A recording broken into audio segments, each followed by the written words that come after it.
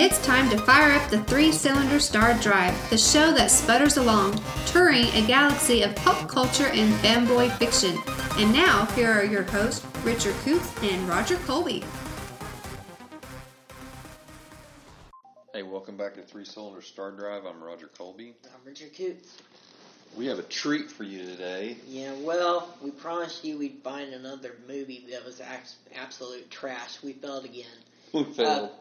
We found one that was actually really funny. It was good. It was funny. The movie we're going to talk about today is called Space Captain, Captain of Space. Now, don't be fooled by the title. The title's pretty silly, but I mean, it's basically kind of fits with the whole humor of the thing. But it's proof that you don't need a big budget to be entertaining and funny. Mm-hmm. This movie was made for, I mean, it said on IMDb, it said it made $5,000 box office, which probably aired in like local cons or something like that, maybe. They probably put it on at a con or something. Yeah, apparently this thing was made in New York. So. Yeah, it's based on a stage play. Stage play by the guy that played the villain. Yeah. So it's basically like a send-up of all those old 1930s serials that used to air in theaters in episodes. You know, you'd go every Saturday. My dad used to talk about this, and my dad was born in 1939, and so he talks about when he was a kid in the 40s, the late 40s and early 50s, he used to go to the local theater and watch these serials like Buck Rogers and, you know. And, yeah, they had the old Batman and Superman serials back then. So this reminds me a lot of the style of that. Everybody has this, it's in black and white, okay, and the special effects are just really low budget. I think probably one special effect that they did was for a gag that kind of built up through the whole movie, and then finally they do it, and they let it go.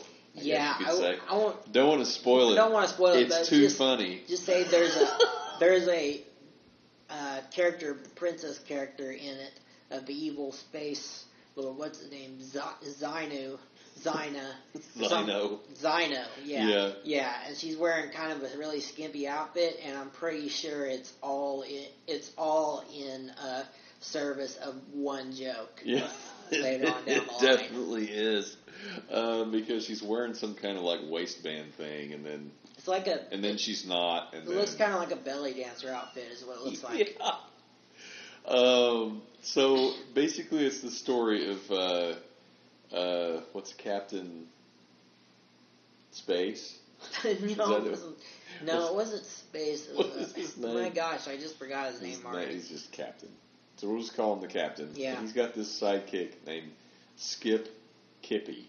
Or Chip Skipper. Chip Skipper, yeah. Chip Skipper, and the guy looks like a Boy Scout with an ice cream guy's hat on, you know, and or a Krispy Kreme hat, basically is what it is. And he keeps dying. Yeah, he keeps. This is basically like Kenny in South Park, I guess. Yeah, it's like that. Dying and then mysteriously reappearing, and when he goes to explain how he survived, he doesn't get to tell you. He said, "I'll tell you later," and he never does. But it's like it kind of has almost the same plot as Flash Gordon. Yeah. It's almost the same plot as Flash Gordon. It's not exactly the same, but it's kind of similar. They have a mix of Flash Gordon and like Buck Rogers. Yeah. I think that's what it's going for. Yeah, it's but it is very original. It is very funny. There's constant gags and constant great lines.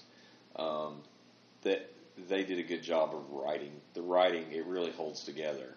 And I think that's what makes this so good, is that it is so funny. And it's not full of as many side gags as it is just hilarious lines, and the way it's delivered, because all the actors talk like they did back in the 30s. It's like, hey, oh, you know, it's this over-exaggerated, kind of acting that they used to do back then.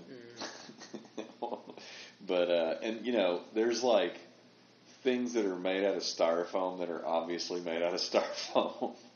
It's just really poorly constructed sets and stuff, and funny green screen stuff that they do in this. There's some digital effects, but they're very minimal, and you can understand they probably had a severely low budget. But that's what makes the movie charming, is that it's so, so low budget. And the little things like there's some kind of array in this movie, and basically it was balls and cones of styrofoam kind of glued together, and then some toilet paper rolls, and then like some kind of a switch that was made out of like a crank, I think, of something. Yeah, it looked like a crank. And it just had written on there on off. But it's pretty inventive as far as its the way it uses its low tech to do the special effects, and they really work. Yeah, and it has like they do like these chapter scrolls like they do Star Wars and stuff. Uh-huh. But it's really funny. Like they went to chapter 5, and then suddenly the film burned out or whatever. It said film lost, and then it immediately goes to chapter 6 scroll. And then it like lists off the whole thing is just this whole story of something that happened on a planet, and then it just skips past all of that. You realize that when you read the scroll for the next part after the film skipped or whatever, you realize that scene, if it was filmed, would be this massive special effects extravaganza, with wormholes and spaceships and all this stuff, and they just describe it. And it's really a device to keep from having to do all that, but at the same time, laugh at yourself. I think it was just a joke. It was a joke. Here's all this stuff that happened, and now we're back here at was it Spatterberg or Spatter? The spattering fields of Tog. Or something. Spatterlands of Tog. The Spatterlands of Tog. Says, now they're back at Spatterlands of Tog, like after that whole line of text of everything that happened. Here's all this stuff you didn't see, and now we're back to where we were. I mean, it's full of all kinds of things that kind of laugh at itself, and the hero kind of has this kind of moment of clarity where he like starts to really think introspectively and realize that he's just a chauvinist pig. Yeah, there's like lines that I don't know what's wrong with her. I don't know if I can't remember everything. He's like, or she's being hysterical like dames do. Just there's so many lines like that. He says, or having a breakdown as dames do, It's really kind of a loving picture of those old films. And those old, and kind of laughing at them and laughing at itself too. But the special effects are so bad that, but at the same time you don't care because you're laughing at the special effects and how bad they are, and it's on purpose. Yeah. The humor about the special effects are on purpose. They're not trying to show off how awesome they are. They're doing it and showing you how bad it is, and you're laughing along with them at how bad it is. Like there's a whole sequence where they're flying around in these jet boots, and it's just a bunch of full-body shots of people flying around the screen, standing straight up when they're just standing on the floor, and they put little rocket boot things underneath them, like little jet. They didn't even have anything underneath them. It was just like digital smoke coming out from underneath the back of their legs, like right behind the heel. And they would, anytime they fought, you couldn't see them from about the knees down, so they're basically just standing on the ground fighting. There's a whole gag at the beginning where there's like a monster, and it's just like a cat growling, and it's kind of like an homage to those old films they used to do where they just have like a big shot of a Gila lizard from below. It was just somebody's house cat. Yeah. The monster was just somebody's house cat. I mean, just really.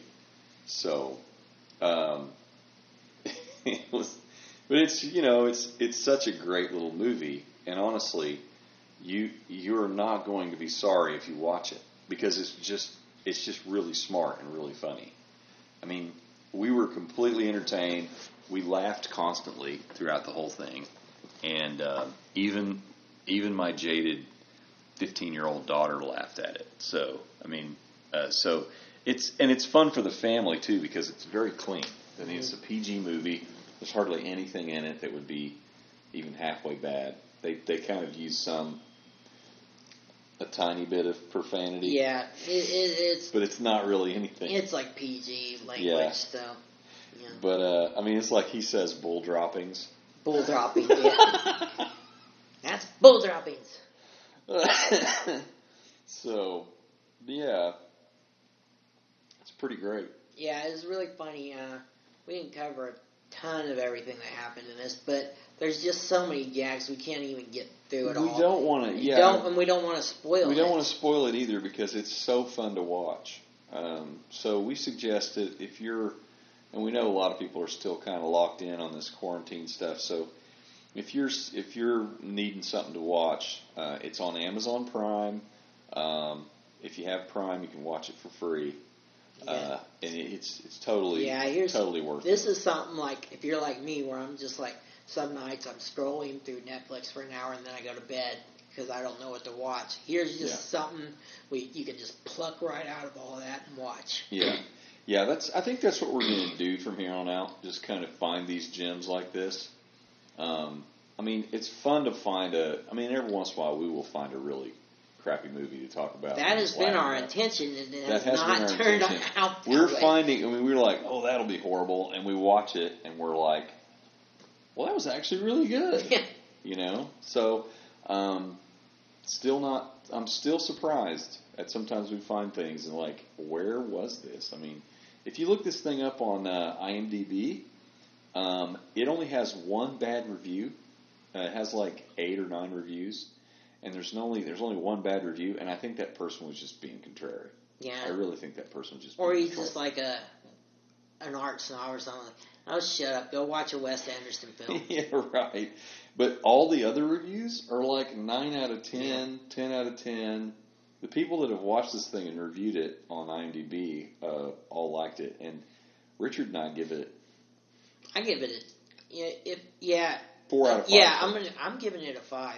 5 out of 5. I enjoyed it that much. That much. You think you would watch it again? I would watch it again. Yeah, I'd watch it again. I think this would be a really fun movie to watch in a group. Yes. I honestly, and the thing was made in 2014. Yeah. We need to make this thing go viral, Richard. Yeah, I'm going to post about this thing as soon as we're done here. People need to watch this movie. It's really funny. Okay. Well, that's all the time we have. So till next time, I'm Roger Colby. I'm Richard Coots.